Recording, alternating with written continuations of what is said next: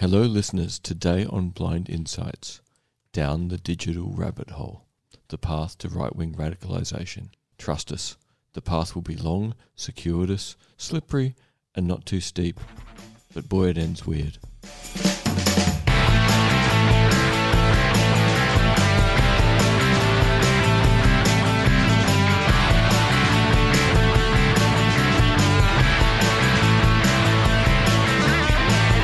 I'm here this afternoon with David Olney. How are you, David? Very well, thank you, Tim. Today I only have a bottle of water because I'm 2 coffees in. We're not caffeinated enough, apparently. Or 2 is enough. We're also here with a very special guest, Padge Sandhu. How are you, Padge? I'm very well, thank you. Thank you for having me. That's quite all right. We're very excited to talk to you about some kind of interesting topics or topics that you've been interested in. And Yeah. of course, our audience should share that because it's quite a common debate on the internet, I would say. And that kind of cuts right to the heart of what it's all about is, you know, online, the way our online technology and social media is kind of at play in shaping how society is kind of dealing with radicalism and terrorism and all of that in today's world. So, you know, fun, heavy topics right off the bat. So how your phone can teach you to be radical. Well, that's our temporary title until we end up where we possibly may. So, Padge, do we want to start with Gamergate? What's your preferred thesis? Yeah. I think Gamergate is a good place to start because that is partly where all of this not all began, but it was a little bit of a canary in the coal mine in terms of where we are now with online radicalization, far-right radicalization specifically, and then particular variations of what I'm particularly interested in is sort of white supremacist radicalization, but it overlaps with sort of, you know, misogynist radicalization, which was what Gamergate was also, you know, probably to the largest degree about, and how many of those kinds of characters, but then also the process from that time have kind of carried over to what's going on now. But what I might start with actually is just the idea of, if you imagine, say a young, usually white male teenager, maybe going into 20s, who is like many of us, like myself, was, you know, as a gamer, is, you know, someone who enjoys video games, is probably, you know, quite active online, quite active in sort of the online gaming space. And that might be, for many of them, sometimes their biggest social interaction. And the most important because they're getting status from their performance. That's right. Yeah. And the status feedback sort of loops and all that. And all quite innocent, all quite innocuous, enjoying games they like. And then, say they're following a particular game, they decide, you know, say it's a very young kid, maybe only 13 or 14, you know, they start looking up YouTube, videos for the games they like. They start looking up Twitch channels, streamers for the games they like. All fun things, all things I still do. What happens is, on the one hand, you have sort of these social media programs like YouTube as the most kind of mainstream one, which so many of us are using daily.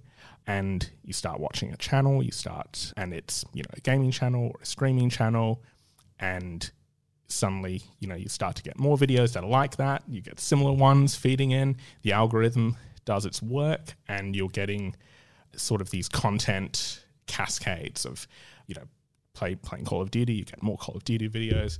Then it goes on to other popular streamers. It goes on. And so it's doing what most people are doing with YouTube, where either, you know, you're looking at cat videos or makeup videos or game videos, and you can get into such niche kind of categories.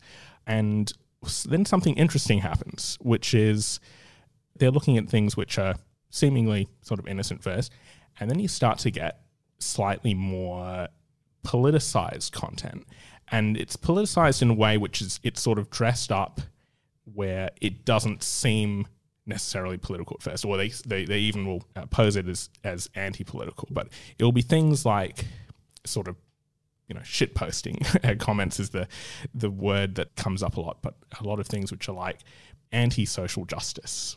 They have, you know, they have a lot of code sort of references. So social justice warrior is sort of a bad leftist thing of the leftists coming to, you know, take over politically, and all those things like, you know, they don't like that the video games you play or something like that. And they watch more and more. Yeah, sorry, go on. No, it's okay. Sorry. I guess for our listeners out there, an example would be Linux or So you would have these social justice warriors, SJWs, will come in and kind of impose Marxist rules, I guess, as maybe some people would describe them, on a community, and it perhaps ruins the community for some people who are otherwise politically inclined. So this is a direct reaction and an aggressive reaction, I suppose. It would be how I would describe it to our listeners. The interesting thing here seems to be, to me, describing two things happening simultaneously, that there is often a pressure to normalise one set of behaviours, which, if you feel comfortable with them, you're normalised to perhaps a more inclusive, more politically correct model of how the online environment should be. But that if you feel that doesn't represent you, you move away from the pressure of normalisation into trying to define yourself in a new way with a new group. Is that a way to kind of summarise the two pressures in parallel? So normalisation of more radical content is part of it, and also the desire to sort of fit into the new kind of splinter group. So they're getting these sort of content cascades that sort of start very, very innocent, and sort of very quickly that content suddenly starts to become things which are sort of fairly fringe sort of channels and ideas, specifically around sort of conspiracy theories, specifically around sort of racist and anti-Semitic content. It'll go from suddenly, quite mainstream stuff around games to sort of general mainstream, maybe conservative or right-wing thinking or ideas, to then very suddenly fringe InfoWars. Alex Jones. Yeah, and a number of other sort of Richard Spencer or Milo Yiannopoulos. This sort of absolutely these quite radical, quite far right characters, and the kind of media content people are absorbing then is a lot more extreme than they would normally encounter in sort of in a mainstream setting. Could we say that then in some ways you've found your broad group in gaming? Yeah, there's enough commonality there, but once you've got a group, people are looking for status. So they look for more information that can give them a deeper insight to be seen as more significant by the group. And that the people often who are appealing, their status comes from politicising this environment and pulling people to this deeper, darker place.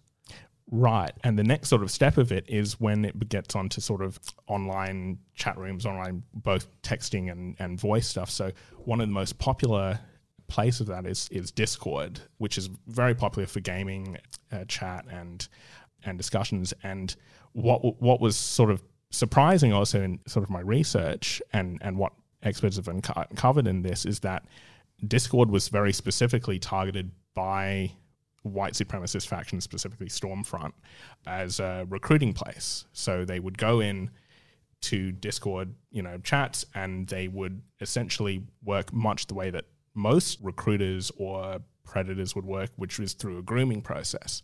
And so you have more impressionable people looking for status, looking for social acceptance, and starting in ways which are quite innocuous, where it's a lot about meme sharing, things around, let's be taboo, let's kind of poke fun at everything.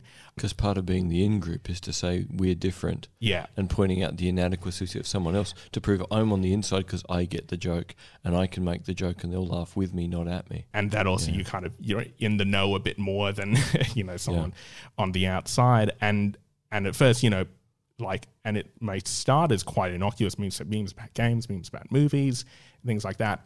And then all of a sudden it starts to escalate, and then you're getting repeated sort of anti-Semitic content, Holocaust jokes, not so much jokes really because they're not very funny, but repeated sort of messages. And what happens is as well the enforcement of the social group, so leaving the group or sort of expressing any kind of uncomfortableness with the content is then, you're targeted for derision and you can't hack it, and it's just, and don't take it so seriously, but also, yes, it is very serious. So there's a sort of a winking kind of thing about it being, oh, it's just being ironic, but then no, not really. And the most important part being content saturation. So keep up the saturation of the same repeated ideas, and it comes back to usually to those same age-old conspiratorial kind of ideas around, anti-Semitic sort of, the Jews controlling the world, George Soros is, manipulating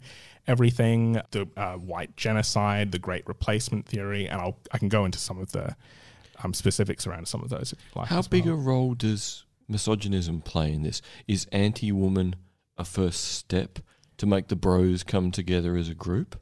Yeah. Is that like the buy-in drug? So you're taking young males who probably find young females to be frightening because they're different, because they want to look cool in front of them. So the first way to build trust in the group is to say, yeah, we're a group and they're a group, and aren't they difficult and annoying? So you've set up that it's okay to target a group that, the vast majority of young males are feeling uncomfortable about. And also going through, if they're teenagers too and adolescents, they're going through a period where it's quite normal to be, you're still developing maturity, you're still can be quite, socially awkward. There's a lot of sort of feelings around, if they're heterosexual, around women developing, but they don't know necessarily how to handle that yet, or they might be at different stages of maturity, which is all quite normal. But yeah, the immediate sort of place that it's taken to by the sort of people who are trying to target these young people is to bond it around misogyny and bond it around sort of shared anxiety. And this gets into another whole sort of overlapping subculture of incel. Who are a truly weird bunch. Subcultures and Gamergate was about that as well, about sort of, really sort of quite vile sort of, social bonding around targeting women and based on sort of gender lines, and quite rampant sort of sexism.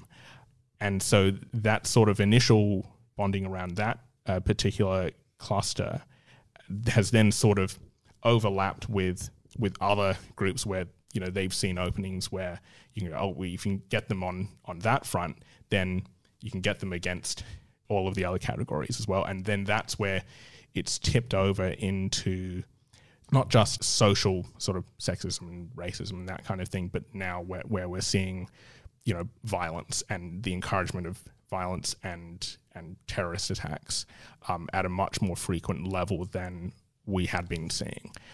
And so there's this interesting sort of pattern from social radicalization all the way to actually egging on and encouraging and then having people take action, and then the reinforcement loops around that as well, which have also been gamified in the Christchurch shooting in the aftermath of that, who was someone who had approached the entire shooting like a game, all the way from the GoPro camera on the rifle to the way that that's true. His social media content before the attack was framing it as, with kill counts and scores, gamer references.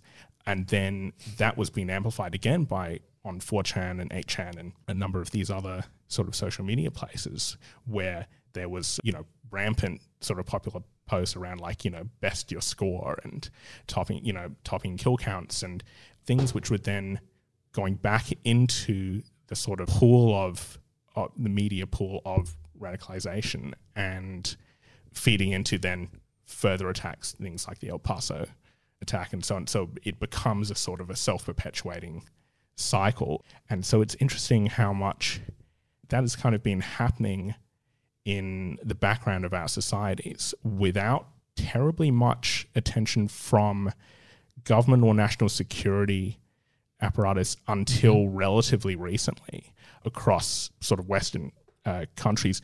They're to different degrees in the sense that in Australia, they are aware about these threats. ASIO's talked about it. They're monitoring this kind of thing.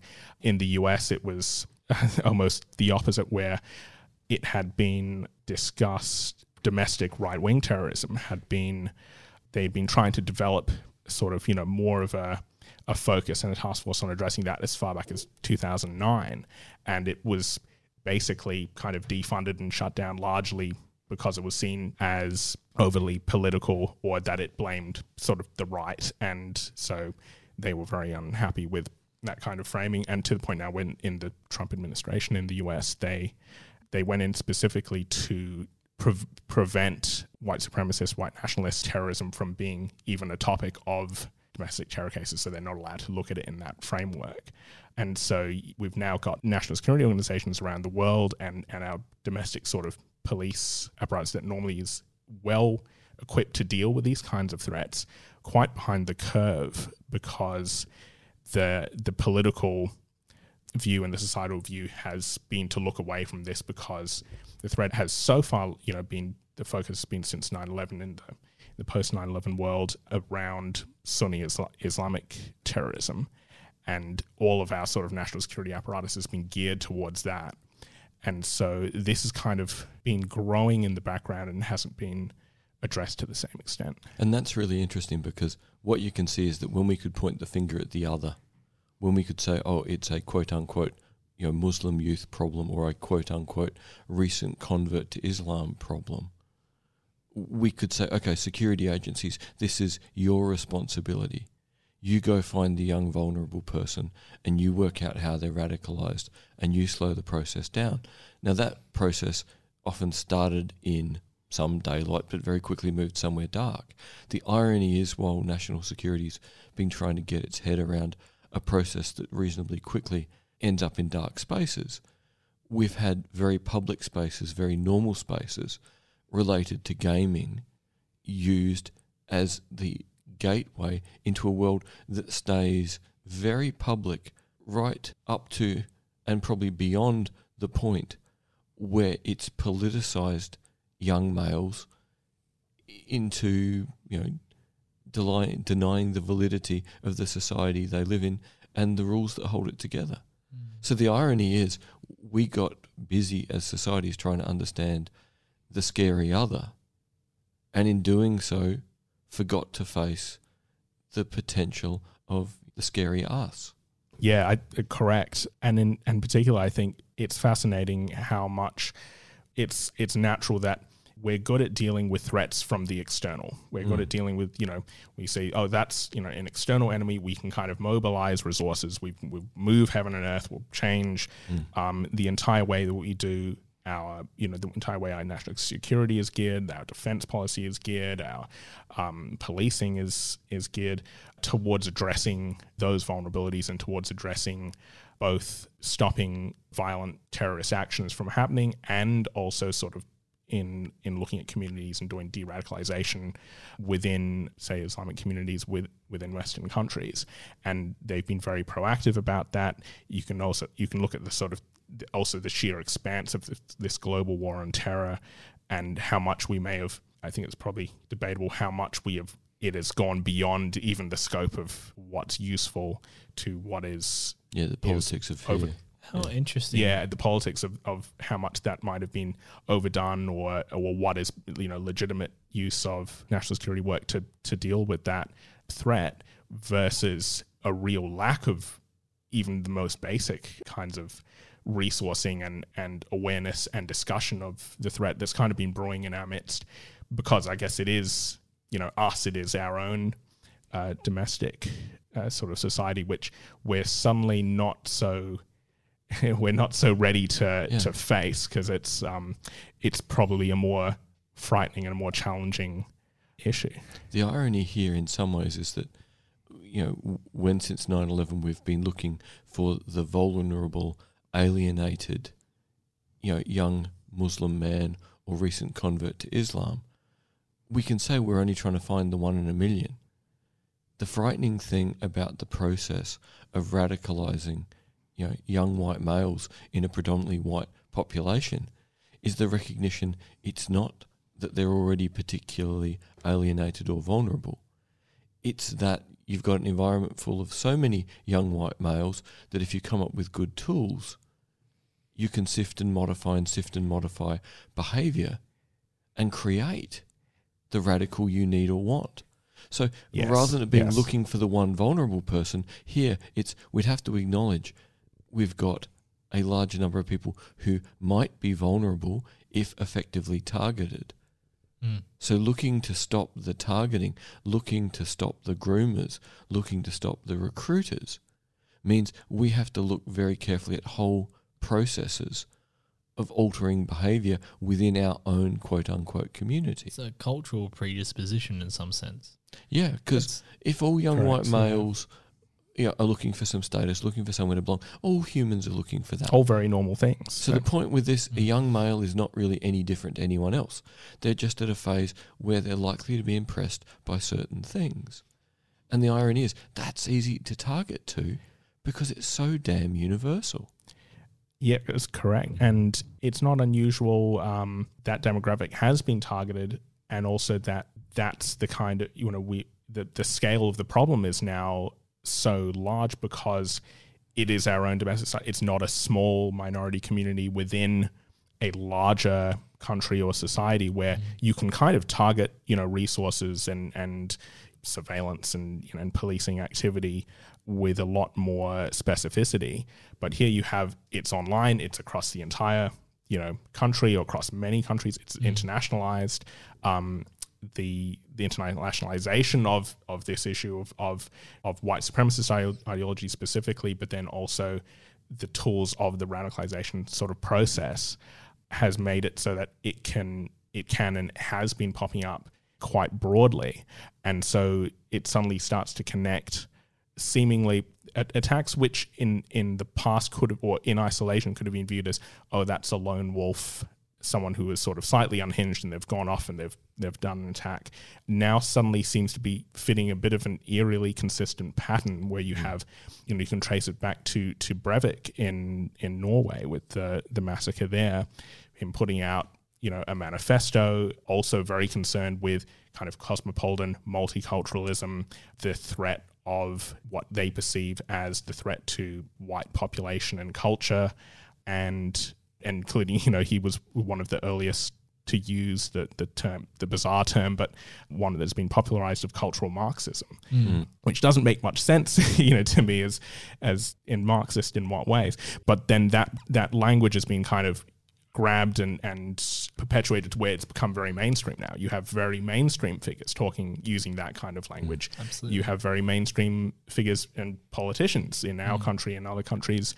using a lot of the coded language that the white supremacists have very successfully kind of integrated into our mainstream, where, things like, replacement theory, like white genocide, it's okay to be white, which it is. That's a very normal thing, but that phrase itself has been appropriated, or it's used as a code to signal other sort of white supremacists, and you get and so the use of coded language and within these subcultures is very interesting as well in terms of how they identify in group, how they identify targets, how they identify recruits, heretics, all the rest of it, to the point that they're quite sophisticated sort of operations. And so you have two things going on at the same time, a sort of a broader sea of radicalization content helped by the social media algorithms, helped by the technology. We've got, people these days are kind of super empowered with technology. So we're awash with this stuff and not necessarily equipped, nor is it realistic that we all would be with the education and the training to discern, oh, that's propaganda, that's designed to manipulate me, that's factual, that's true but misleading, that's all those, that kind of media literacy, that kind of critical thinking around what we're absorbing is not easy, even for very, educated people, even for very, smart people to be able to sift through, which is why you get, even say taking the kind of the young men out of it for a moment, you have older people, you have people using, Facebook, and we saw that play out in things like the 2016 election, in Brexit, in other places where, state actors have used social media and technology as propaganda vehicles, and, people will see content and they'll go, oh, that's shocking, or that's surprising, let me share that everywhere. And then you suddenly have, people that and are quite smart and quite educated saying, repeating back to you something completely untrue or completely conspiracy theory, and you say, when did you hear that from? It's like, I heard from Facebook. And suddenly we're awash in all of this. And they're not stupid, but gossip in the village is very, very powerful. That's right. And this has been pushed out at such a rate, and people are not well equipped with anything to really be dealing with. It seems that we're making a couple of massive societal mistakes. And we'll go back to gaming simply because it's the strongest, I think, argument that links a lot of the pieces together. And it's great because someone like Breivik in Norway fits the bill for all these pieces. The Norwegians wanted to call Breivik insane because if Breivik's insane, it's a Breivik problem and not a societal problem. Yeah. And that's the first mistake, is to go, oh, there was something wrong with this person. No, the person was just a person, and a combination of events and propaganda and manipulation and bending and altering his norms until he constructed a new set is the issue. And the other side with gaming, I think that's really important, is we historically in society believe, oh, gaming will make you violent. Gaming which we know must mean isn't you're true. Yeah. What we know categorically now is that gaming will up your operant conditioning to act effectively with a weapon, but it will not up your desire to use a weapon. So you will be better at target acquisition and moving on, but that doesn't make you more violent. The more violent is what's happening in this environment, because in an environment where people are getting the operant conditioning to be more effective, if you want to radicalize someone to be a weapon in your cause, what a better group of potential people to radicalize than people who are upping their operant conditioning. And then if you can call them insane, rather than saying, well, looky, we let them be in this world, we didn't give them the skills to discern when they're being manipulated, because society as a whole doesn't invest in prepping the young to defend themselves against untruth. When the grown-ups are succumbing to untruth, how can we possibly hope that the kids do a better job? Yeah. And also gaming is quite an isolated, like we've talked about before. You're both social in it, but you're isolated from different the rest of people. Society. Yes, You're absolutely. only surrounded by your crew. Exactly. In your game, immediately exposed to people of similar kin. There's something strange about that. It seems strange to me that as governments, as authorities, that we're more inclined to go over east and kind of snuff the terrorists elsewhere as opposed to helping people in our own backyard. That seems like there is some kind of inherent cultural... okay, Tim, I wonder if you just tapped into something really big I'd never ever thought about. And I'll go just after you as well. Okay, because it seems like we both had a penny drop, and hopefully probably two penny drops that maybe add up. I'd never thought about this, but imagine you're a little kid in the post 9/11 world. Yeah. And you're now not just presented with the reality of special operations forces in the war on terror, but you get to play them in your games. Yeah. And you live in a society everywhere. that's not sure what your masculinity should lead you toward becoming. And you're a fat slob and you sit on the couch and eat 3 pizzas a week. You ain't ever going to be special operations. But you can play the game. And you in your mind can think you're more, but you know you're not more. So your sense of identity is really rather fractured by this reality that you aspire to be these amazing people in the world, but you can't be them. Instead, you're in this community of people who want to be amazing but aren't. And someone feeds you a way to be strong. So in a sense, our reality of saying, wow, isn't it amazing that this group of tough and smart guys are protecting us, but you're not good enough to be them. Is that another feed into this?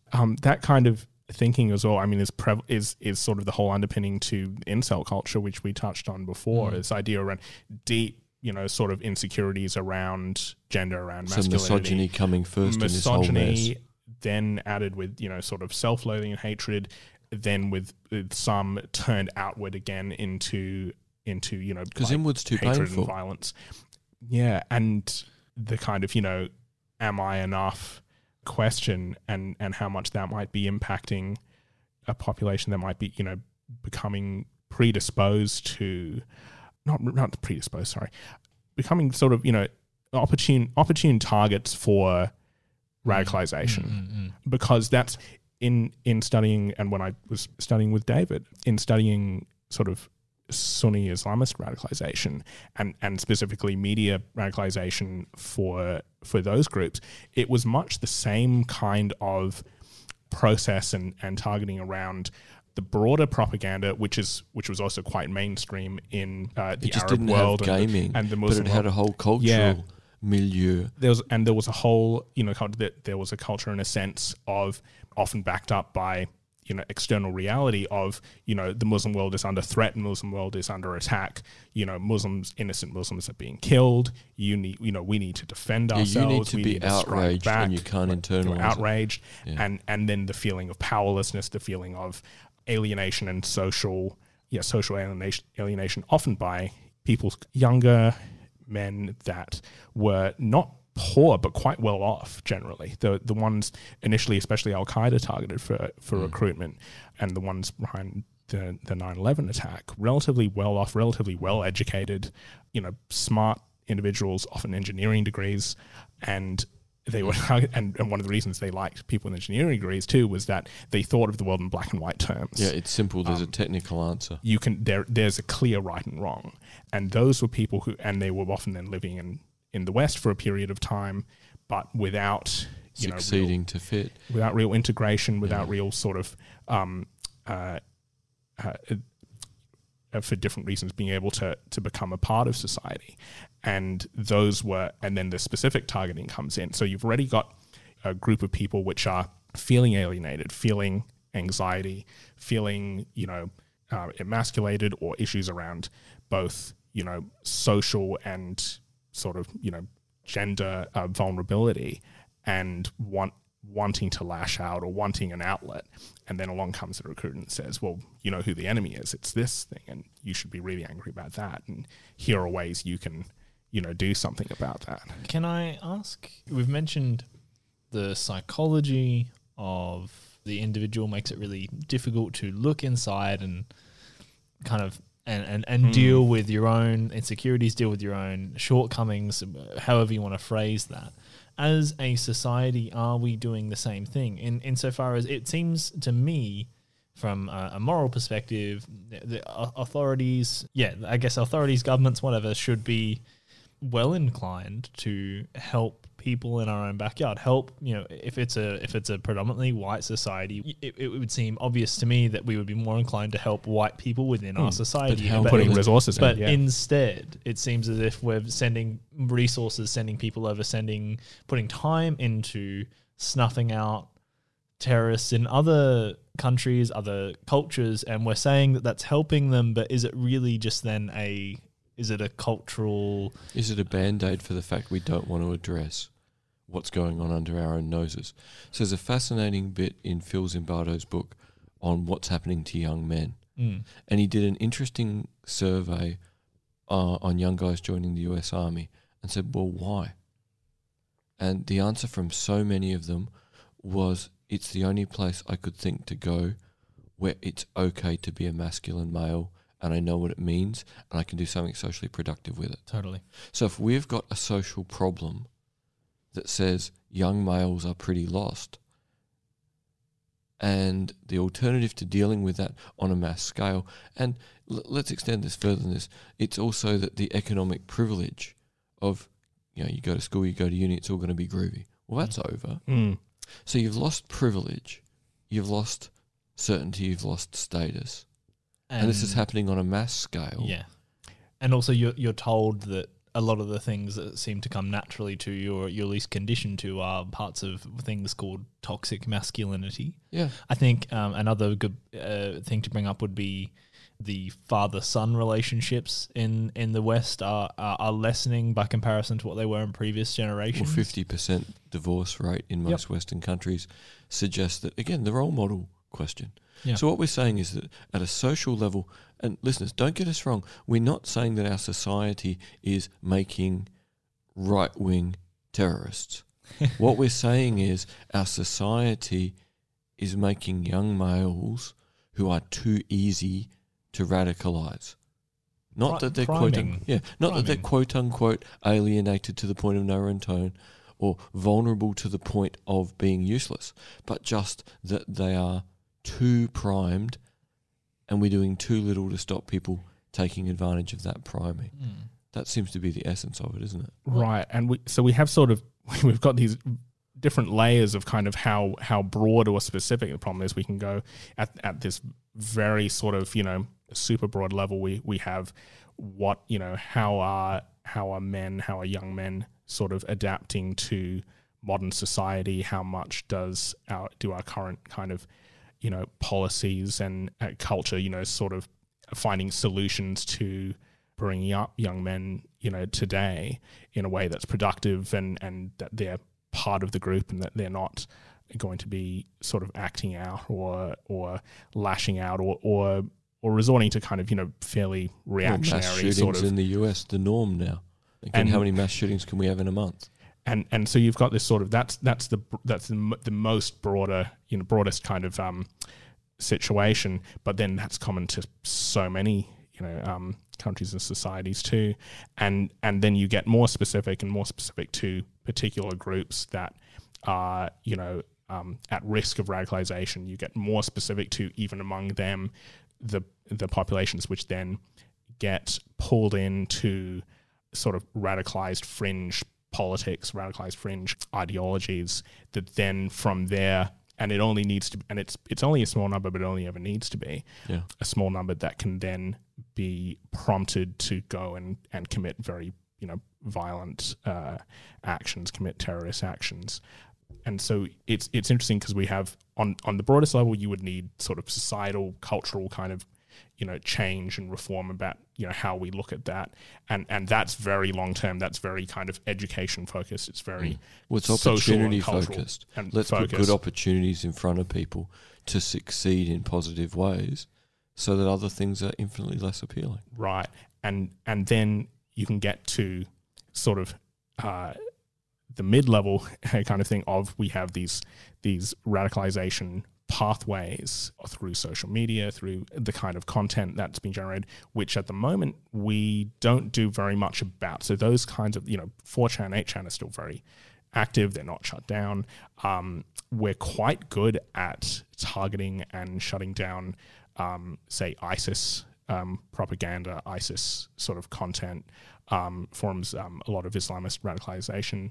And because we know that we know that creates a threat, that creates recruits, that creates a major problem for us in society. So we have laws and we have actions, and to the point that a lot of even private companies and institutions will self-police and will take things down and quite actively monitor and remove that kind of stuff. And we know that's effective, but we don't do it yet with this content.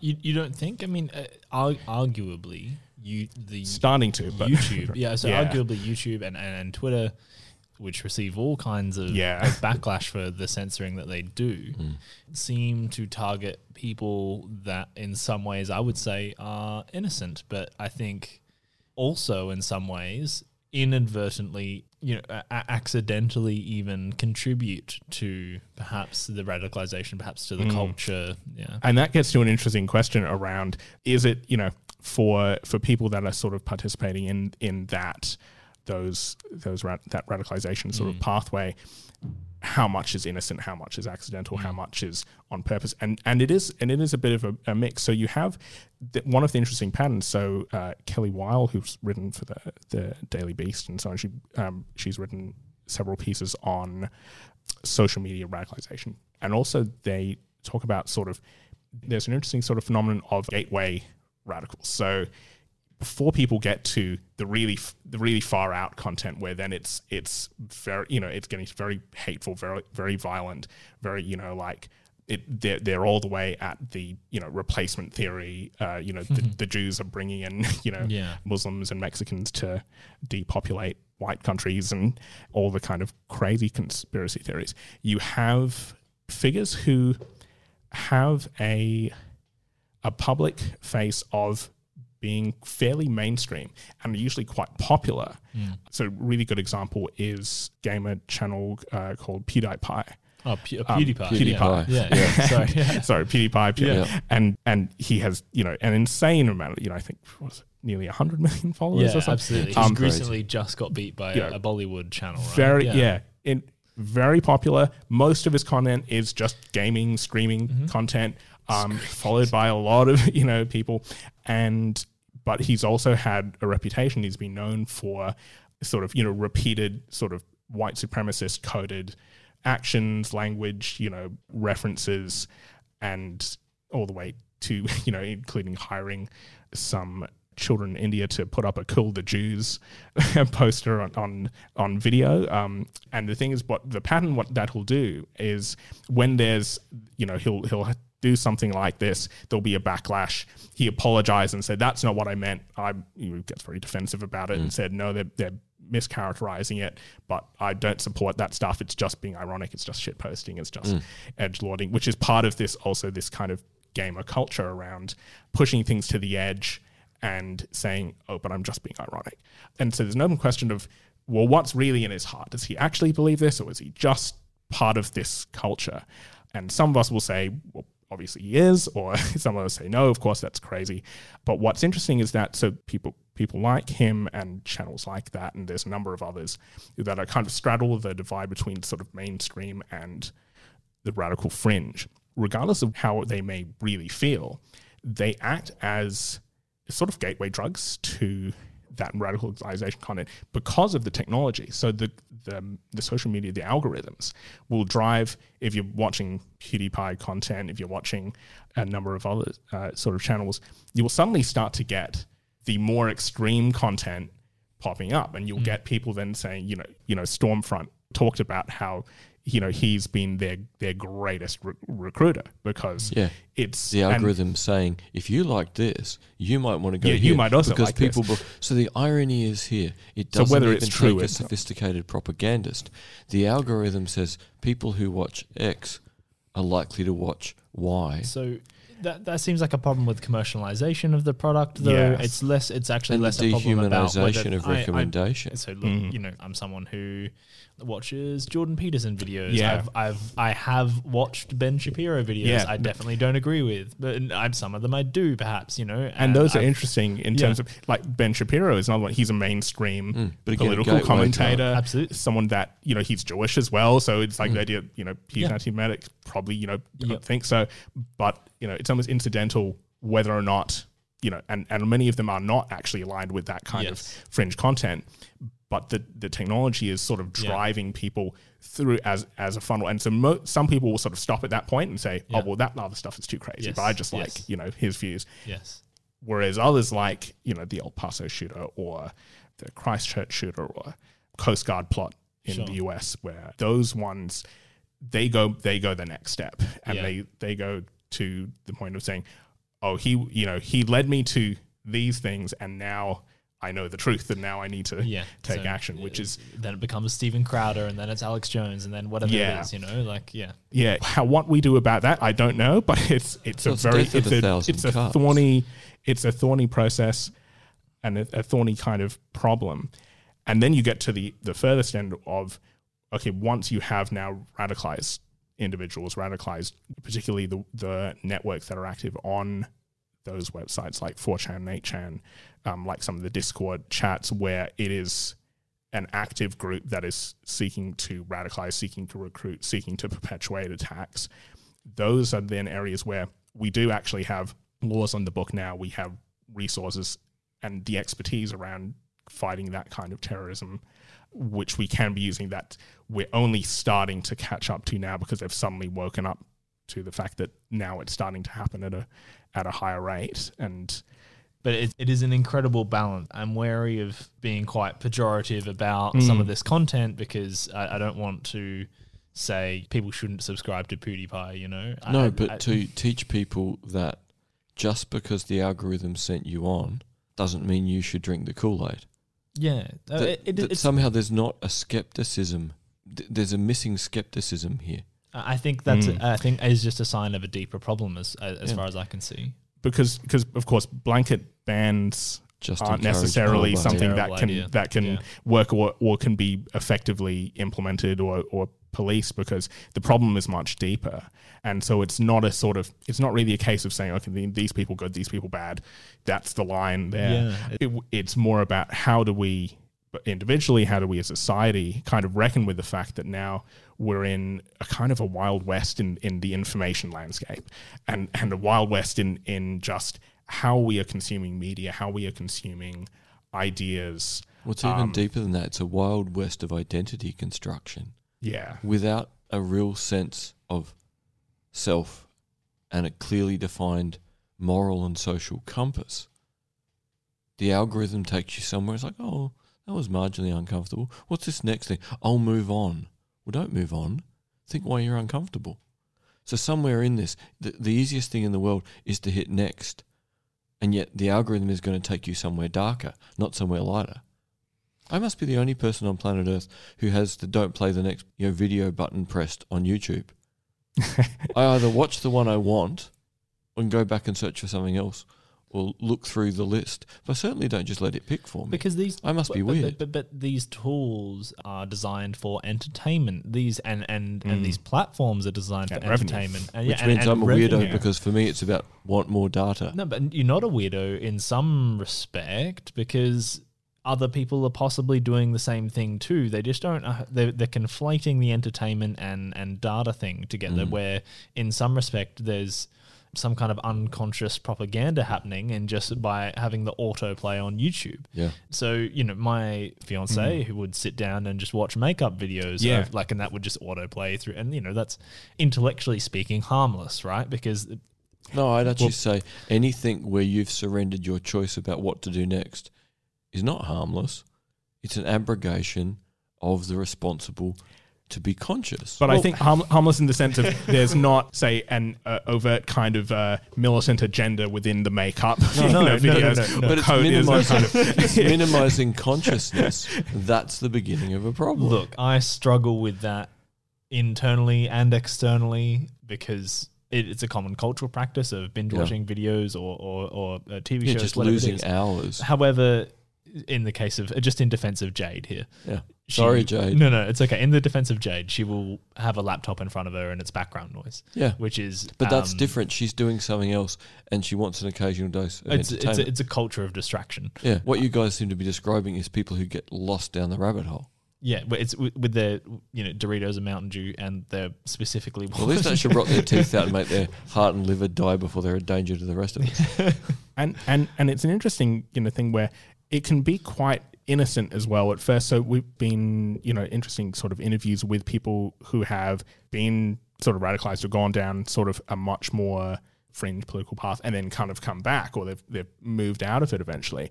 And they talk about how it's fairly sort of innocuous and just about through curiosity at first, which is very natural. So they're kind of looking at new things and looking at new content. They're like, oh, that's interesting. Or curiosity or distraction. And distraction and boredom and so on. And suddenly it's at a point where they're being saturated with the message, and then they're getting the social feedback loops of, and positive reinforcement. Here's a purpose. And first we get pattern recognition. Oh, if you're saying this stuff and you're hearing this stuff, that's great. Keep saying it. Keep using it. Keep posting those memes. Don't worry about it. It's just funny. It's just posting, and then to the point where then suddenly they're thinking differently. They're conceptualizing their world state as we talked about with Breivik. Their world state has changed. Their view of the world has changed, and people can come back from that. But it's de-radicalization tends to be a longer and more difficult process than the radicalization to begin with. Because de-radicalization has to be deliberate.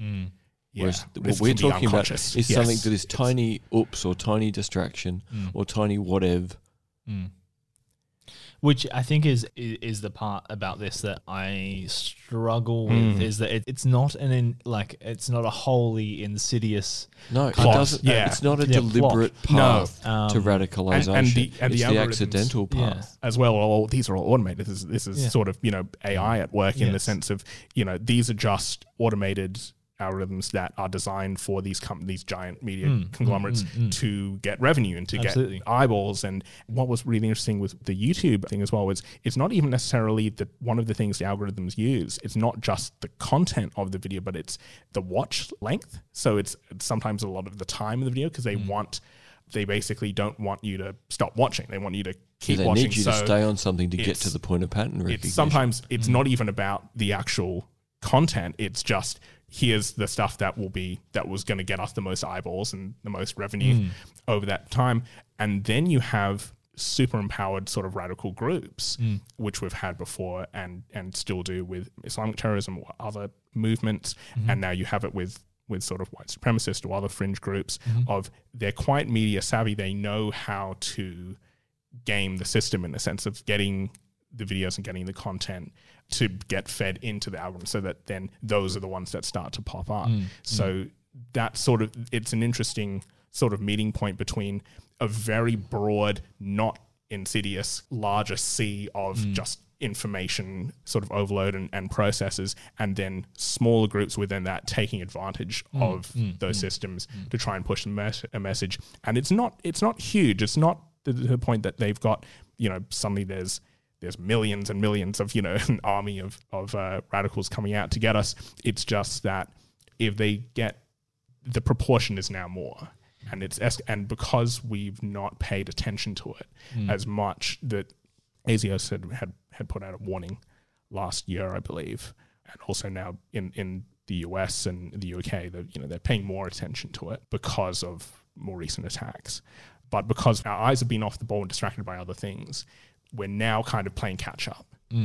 It's really difficult to know what to do, but I still kind of come back to saying that I think, everything that possibly we have tried, with blanket bans or censoring or whatever, it doesn't work. And the defenses of those things are completely legitimate. But it comes back to saying that perhaps this content, perhaps these memes, you can argue whether they're funny or not, but aren't inherently wrong necessarily.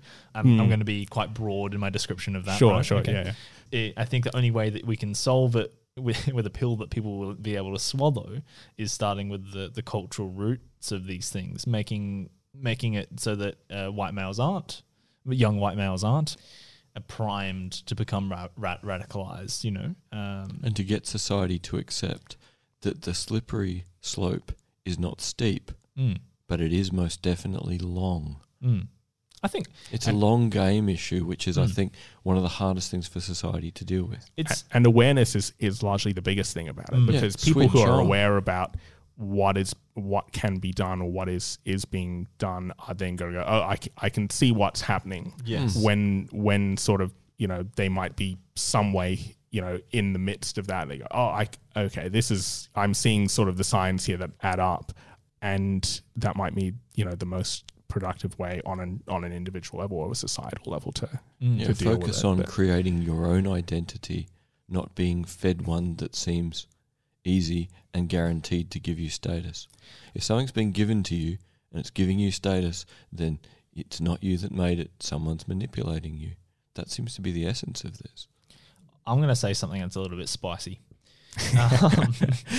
I'd love to come back and talk about something similar, about perhaps even feminist radicalization from the perspective of the lackluster parts of our society, say rape or domestic abuse or lack of safety and status even that women experience that cause them to end up in perhaps ideologically misplaced places. Well, this is the point when society is going through transformation, and transformation is slow, and identity creation is hard. If someone's willing to say, this will give you status, this will give you power, this will give you identity, anyone who offers you those things for free shouldn't be trusted.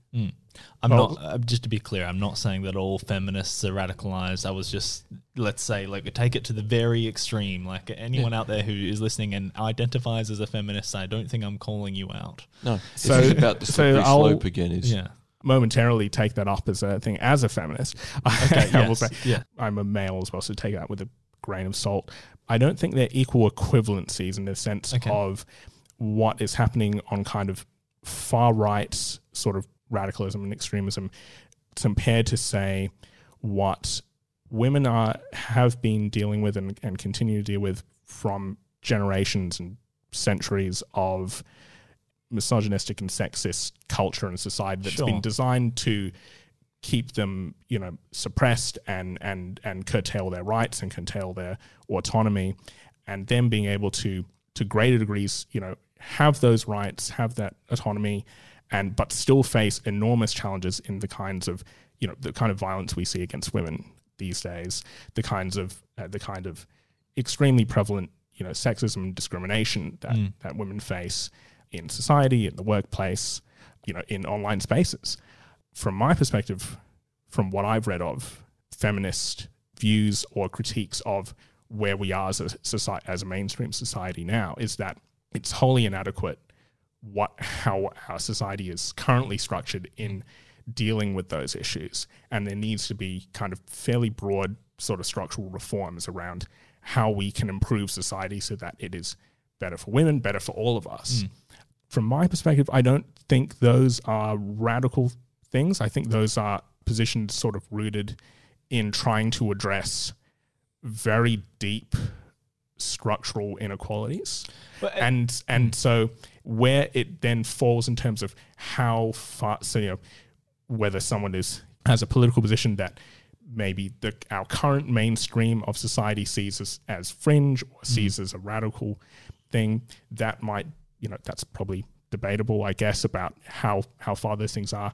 But we don't see the kind of extreme violence, call for violence, threats that on that side that we do with the other, which women and minorities continue to face those kinds of threats and those kinds of existential threats on a more frequent level these days. I think a completely fair thing to say. I think if males are being displaced, then basically what they can come back to is some kind of violence that they're.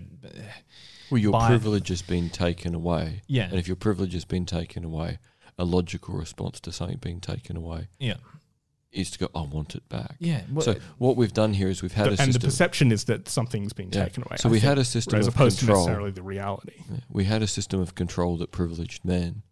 And we're dismantling a system of control without effectively addressing that a proportion of men think their privilege has been taken away. And violence for men has been normalised because it was a way to manage societies, manage populations and go to war. But that doesn't mean that the violence has been spread everywhere.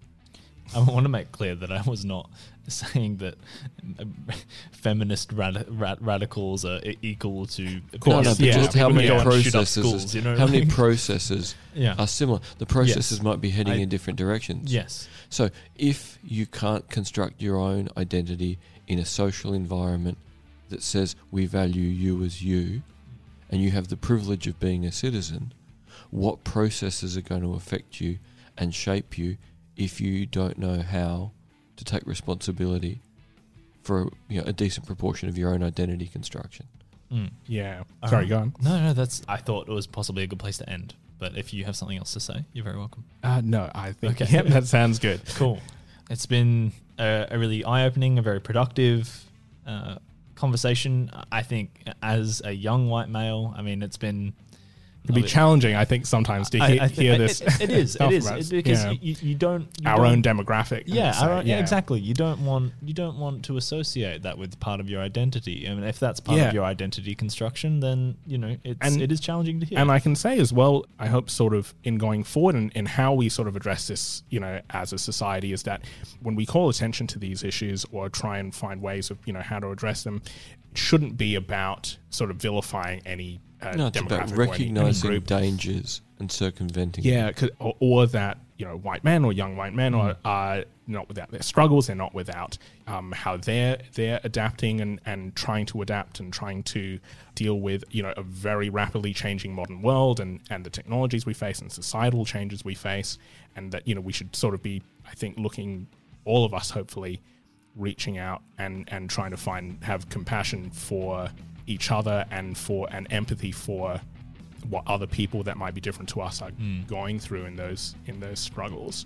And that, because really when we talk about our society. We're all in it together, and the risk is that because we're all so interconnected, and in a globalized world, we're so interdependent with each other that we can't afford to be separated out and fall back to our identities of us and them and our group and the threats from the outsider. It's trying to break those down away from sort of the radicalization pathway, which is trying to frame it into the in-group, the out-group, and the us versus the threat, because that's where the danger for dehumanization and the danger for then violence comes from. Absolutely. And so I think I'll leave it there. Okay. That's fine.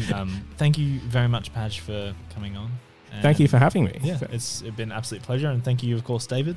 Thank you, Padge, and thank you, listeners.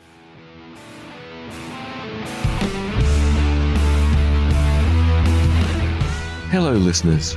If you're enjoying our podcast, please subscribe and like our Facebook page. Search for Blind Insights with David Olney. Also, don't forget that we have merchandise. Thank you to the Ozcast Network. Peace out.